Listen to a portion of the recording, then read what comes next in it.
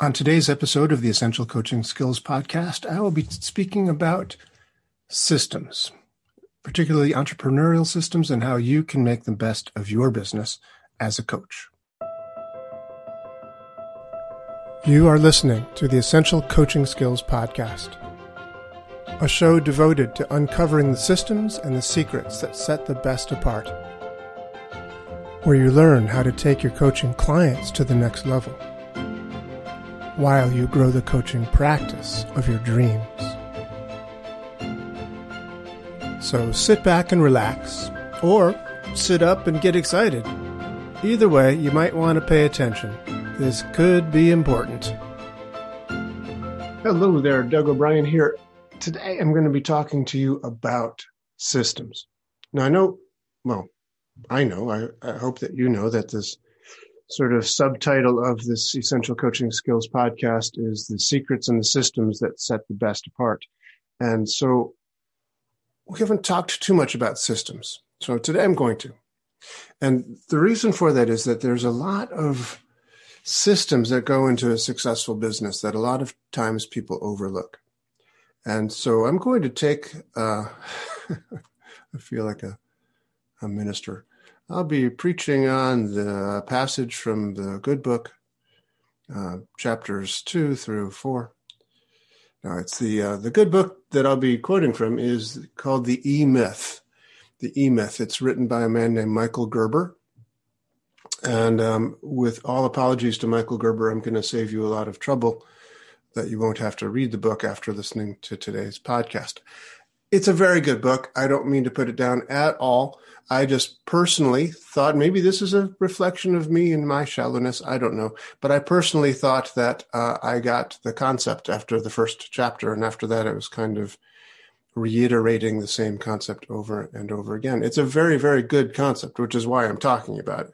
And it probably is a very good book to read. It's well written. Hey, why not? And the basic concept is this. E-Myth stands for the entrepreneurial myth. The entrepreneurial myth.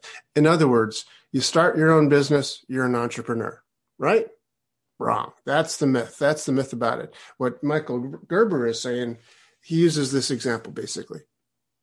He says, let's say Joe is a great mechanic and he works down at the Sunoco station at the intersection of Main Street and Central Avenue, all right? It's a pretty good location for a gas station or anything else. Main Street and Central Avenue, come on. Location. That's got to be good. So he's the mechanic there. And people come to the Sunoco station to have their cars worked on because he is so good.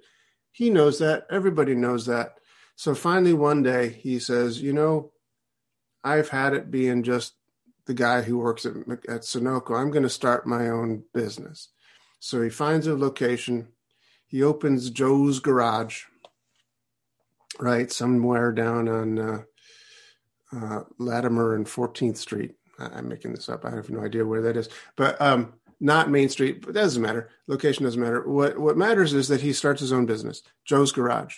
Now, you'd think that he is now, therefore, an entrepreneur. He is a solo businessman, right? So he's an entrepreneur by definition, right? Well, according to Michael Gerber, no. What he is now is an overworked technician. As a mechanic, he's a technician. He knows all the technical skills of how to put the car together. He could take it apart, put it back together again. He knows it all. He's a technician. He's really good at those things. And now he's an overworked technician. Why? Because he's got all this other stuff to do too.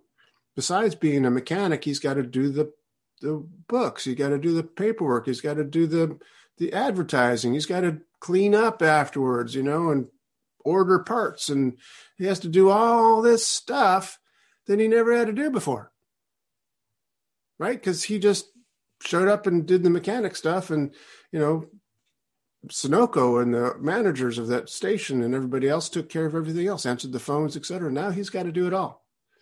So he's an overworked technician. That's the major point of the book. It's that don't be an overworked technician. What an entrepreneur is somebody who creates systems. An entrepreneur is somebody like Roy Kroc, I think that was his name, who started McDonald's, who bought McDonald's from probably some guy named McDonald, I'm guessing. I don't actually know for sure. I'd have to reread the book to know, but I'm not going to do that. But you probably know. You can Google it if you want to know. But anyway, this fella, let's just say his name is Kroc. I think that's right.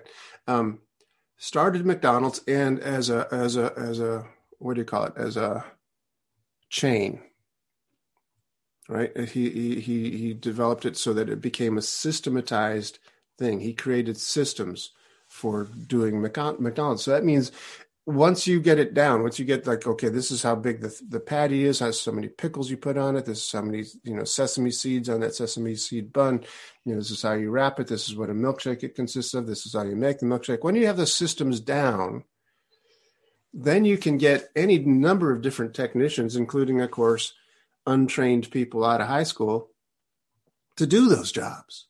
It's systematized. It's kind of, they just show up and learn the system and they can do it.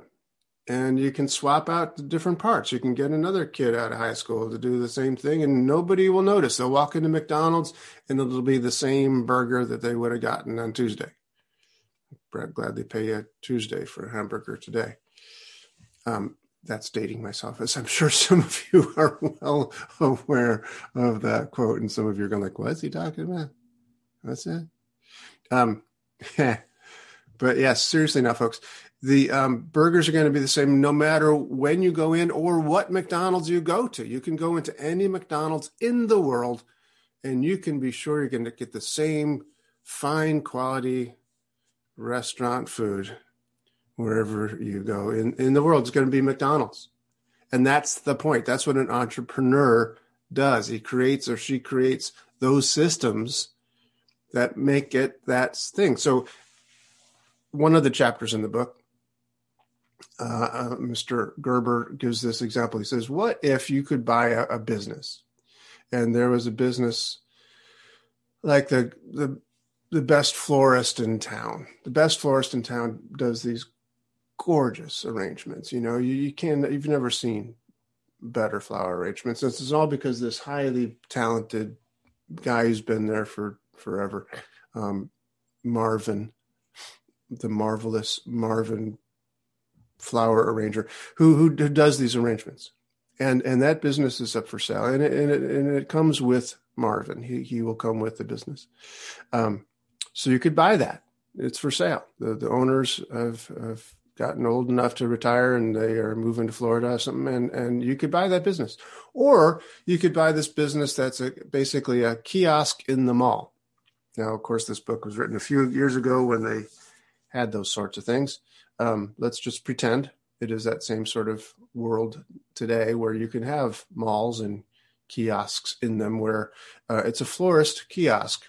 And what you get is a cart, and you get a cash machine, cash register, and electricity, and a place in the mall to put it. And you get a manual. You get this like 500-page manual of how to do every job to make this kiosk work. So which business would you buy? Now, what Michael Gerber is saying is, of course, you would buy the kiosk business, because otherwise, what are you going to do? You're going to buy this well-established florist that is dependent on this one very talented technician. But there's no systems involved. So if that technician also gets old enough to retire and moves on and says, hey, I'm going to go down to Florida with those other guys, now what? Now you got a building.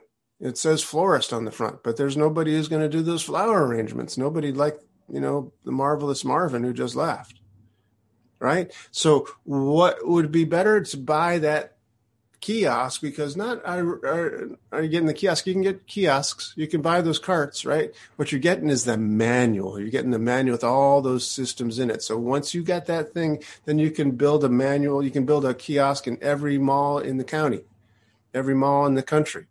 You can put a kiosk because you know how to do it, and you can, mass produce those manuals and, have a turnkey operation and sell your your franchise, sell your chain. You've got a chain of kiosks in every mall in the country.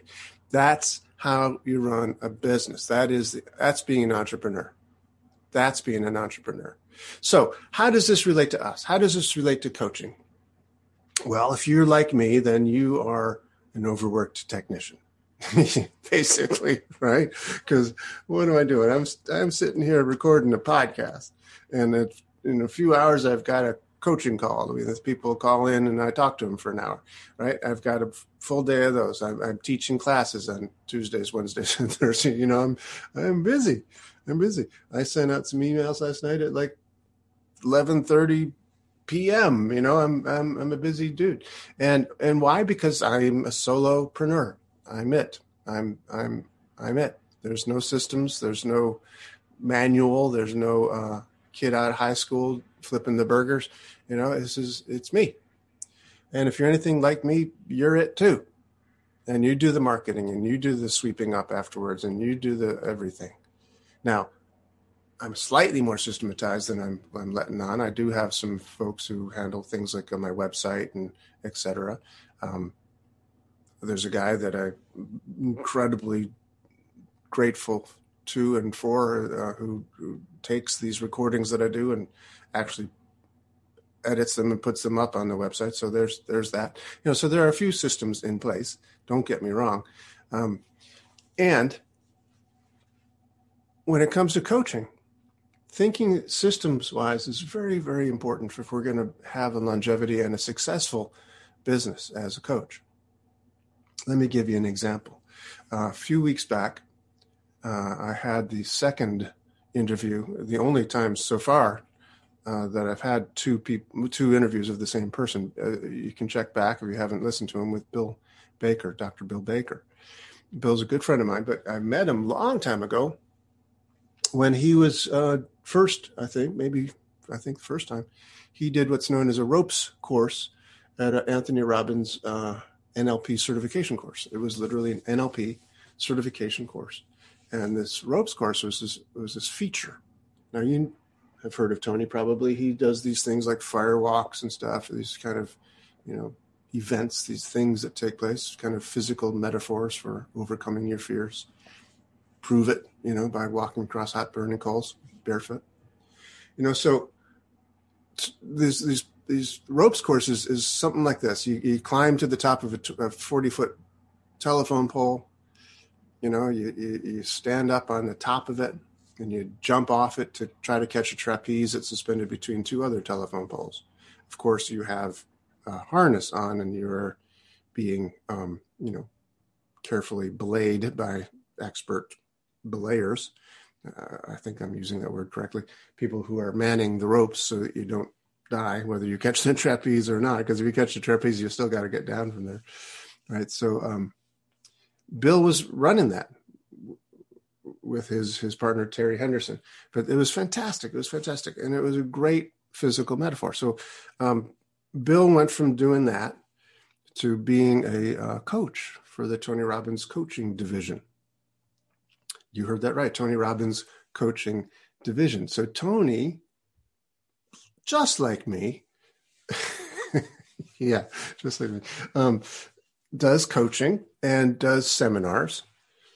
We're identical in that way, and that we both do these things, both related to personal growth and NLP, although he stopped calling what he does NLP a long time ago. That's another story. But he calls it NAC, Neuro-Associative Conditioning. Basically the same things with different, it's different too. It's a long story, never mind. At any rate, Tony created systems. So if you want to get coached by Tony Robbins, you've got to have a lot of money, if he does that at all anymore. I'm not even sure if he does it. But he used to do coaching. You used to be able to hire him for a year of coaching for literally $1 million. That's my memory, and I could be wrong, but that's, I believe, what he said, and I think it's probably true, that you could hire him for coaching for $1 million. He found that kind of labor intensive. He didn't love doing that, and so he ceased doing it, I'm pretty sure. But he created a system. He created a Robbins coaching systems so that people could get coached, not by Tony himself necessarily, but by people that he trained to be coaches, one of which was Bill Baker. Now, Bill Baker is a PhD. He didn't really need a lot of training in how to be a coach, but other people do. So Tony created systems wherein people get certified, I guess, in the ICF, International Coaching Federation, I think is what that stands for. And they also learn stuff from Tony, or at least his trainers. You know, the systems that he's got put in place that makes a Tony Robbins trainer a Tony Robbins trainer. So he's doing exactly what I'm talking about as far as being an entrepreneur is concerned.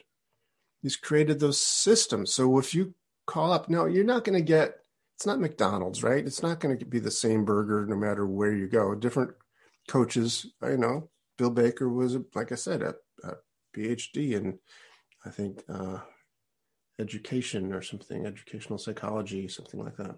If you listen to the podcast, he'll tell you. Right? So he is a very experienced man who you add coaching to the mix and you get a really wonderful coach. And then there are other people who are just starting out in coaching. So if you hire somebody at Tony Robbins coaching thing, you know, I believe there are different divisions. You can hire a super duper coach or a beginning coach. And still there will be a level of consistency there that's similar to McDonald's. I guess it's kind of like the difference between getting a single patty and a Big Mac or something. I guess there's an analogy that could be made. Nevertheless, there's a certain quality that you can be certain of or fairly certain about when you sign up there. There's that kind of system put into place. So while we may not be Tony Robbins, we want to do that sort of thing. We want to be thinking in that way and ask ourselves, how can we work on our business, not just in our business? And that, by the way, is probably chapter 3 of Michael Gerber's book. And so I perhaps mentioned that you could get all of the concepts basically by reading the first chapter or so. And then a lot of it is reiteration of the same concept. But the idea certainly is that you need to spend time during your week, to work on the business, not just always working in the business, answering the phone calls, putting out those fires. You want to set up a system for yourself to be working on the business sometimes. So what does that look like? What that looks like for me, as I'll tell you this, is I have had a consistent time for myself where I have done exactly that, where I've worked on the business. So I've set up Sunday evenings for myself. Sunday evenings is where, not much else is happening. And so I'll stop and I'll look through the computer. I'll look through my agenda, look through my to-do lists, and I'll say, okay, what do I need to do to make this better? What's working? What's not working so great? How can I make this better? What is my goal for this week coming up? What do I have my sights set on? What are my intentions? I set intentions. I do processes with myself. I do self-coaching processes with myself on Sunday evening. I run through these different systems in order to make my overall business better. Where is it falling apart? Where does it need work? Every now and again, some of the systems that I've set up don't work so well. Like for instance, the online store. People buy products to download. Sometimes that doesn't work, and I get these irate emails from people saying, hey, I ordered this thing and I haven't gotten it yet. What's going on? Right? So I have to figure out what's going on with that system. And I've got to oil the spokes, or there's another metaphor in the back of my mind there. That's another book. I'll tell you about this other book some other time. There's a book called Success is One Wish Away. I believe that is the title. I will find out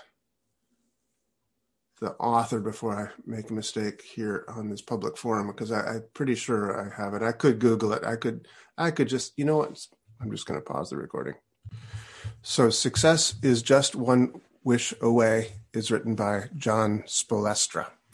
I'm not going to talk much about that right now. That's just where that other metaphor comes from, but I will talk about that one as well, because again, it's a very, very good book, and you don't really have to read the whole thing. If you listen to my next podcast because I will talk about it. It's good, though. Again, I wouldn't be talking about it at all if it wasn't good. So if you like reading books, then that's a good one. John Spolestra is a basketball coach, or at least was one, as I recall correctly. And I was surprised to find out when I was trying to remember who wrote that book, and I looked it up and said, wait a minute, isn't he a basketball coach? Because he was. But it's a good book. I don't know if he ghost wrote it or what, but it's very, very good. Basically, real quick, the idea there is no matter what you wished for, you still have to, if you wished for, I'd love to have that Maserati or whatever, and you got it, you still have to do oil changes and, grease the wheels and, et cetera, do tune-ups. We need to do that in our business, basically, is what I'm talking about when it comes to these working on the business ideas rather than in the business. We need to do those oil changes. We need to do tune-ups. We need to work on the business.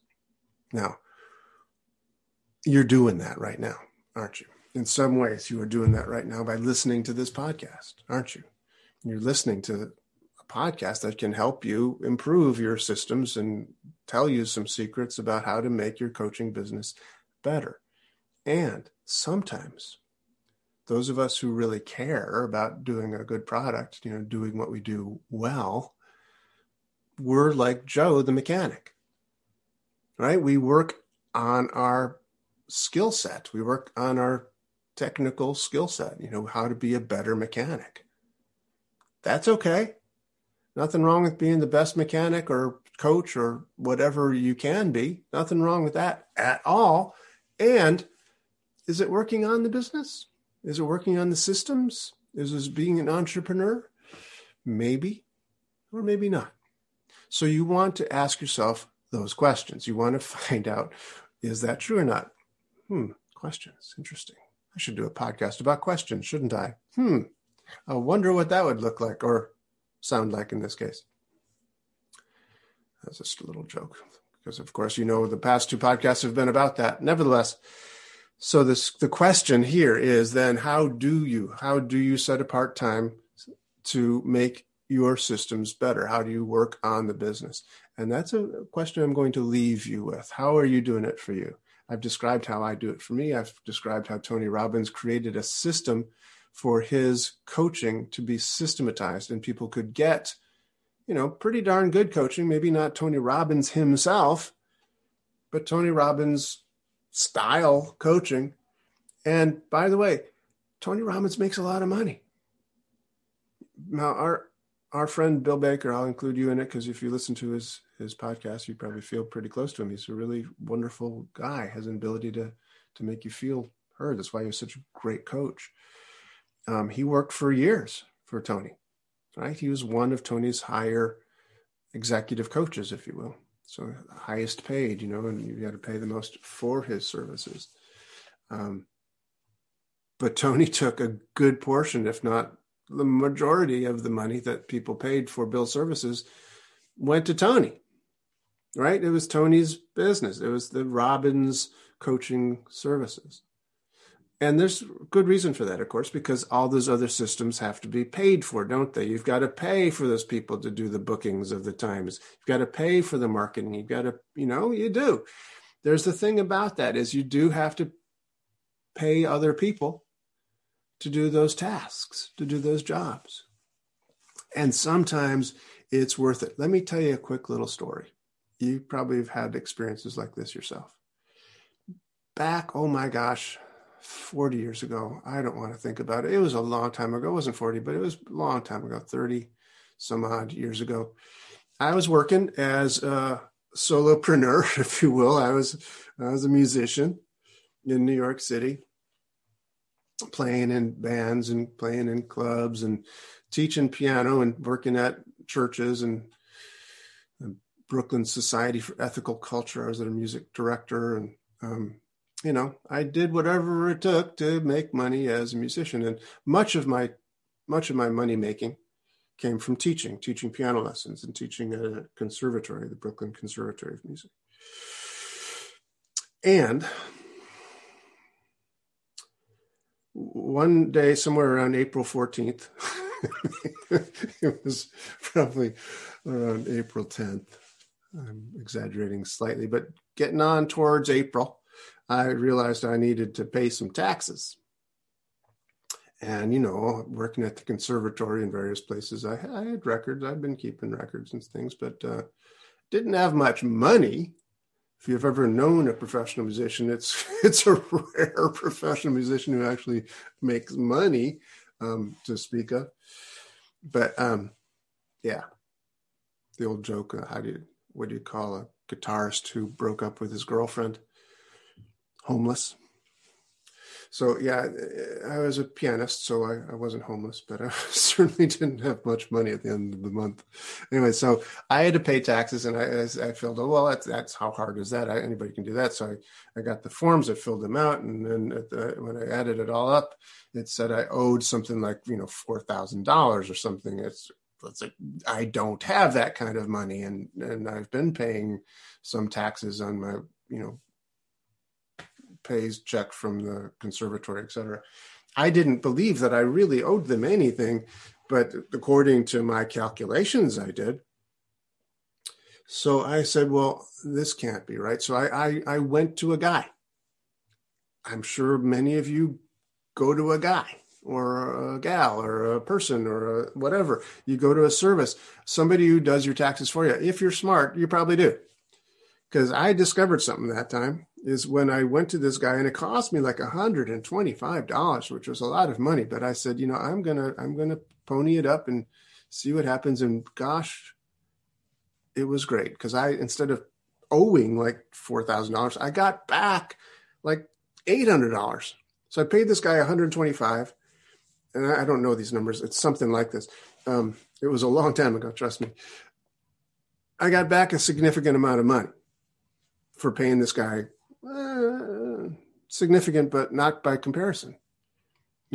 It's kind of like this advertising. It's all about return on investment, isn't it? It's all about return on investment. My friend Harlan has used this example before. How much is it worth to do an ad? It depends on how much you get back. If I was, standing on the street corner handing out $10 bills, is that a good investment? Probably not. But what if I was handing out $10 bills, and every time I did that, somebody else gave me a $20 bill? I'd be handing out a lot of $10 bills, right? So that's what return on investment is. It's like, what does it get you for doing that investment? For me, hiring that guy got me some really good returns. That's what you always want to be asking. I don't know about you. I'm not perhaps very good at Facebook advertising. I don't know. I have not gotten very much response from Facebook ads. Personally, I haven't. Maybe I'm just not doing them right. I'll continue to investigate. And the question is, what does work for you? Now, one thing I did learn from Tony Robbins is success leaves clues. So if you know somebody else who is doing it well, guess what? They're not doing it in secret. They're not doing it in secret. Look at their ads. Look what's working. Look what they're doing. You can emulate them. You can model them. You can do what they're doing, and you'll likely get similar kind of results. So the theme today that I'd like to just leave you with is that as solopreneurs, we are kind of like Joe the mechanic. We are overworked technicians. So at some time during the week, we need to stop running around putting out fires, and stop and say, hey, how do we make this better? How do we work on our business, not just simply in the business? That Sunday night term I stole from Tony Robbins, my hour of power, might be a way that you can do it as well. I don't do an hour of power the way Tony Robbins described it in one of his tapes many, many years ago. But I spend an hour or so on the business. Generally speaking, Sunday nights doesn't always have to be that, but it's useful to set aside a time that this is when you're going to do it, whenever that might be for you. The consistency really helps a lot to get it actually done, to actually do it. So find some ways that you can do that for yourself to, make your business a true entrepreneurial enterprise. Thanks for listening. See you next time. Well, that's our show for today. Thank you so much for joining me.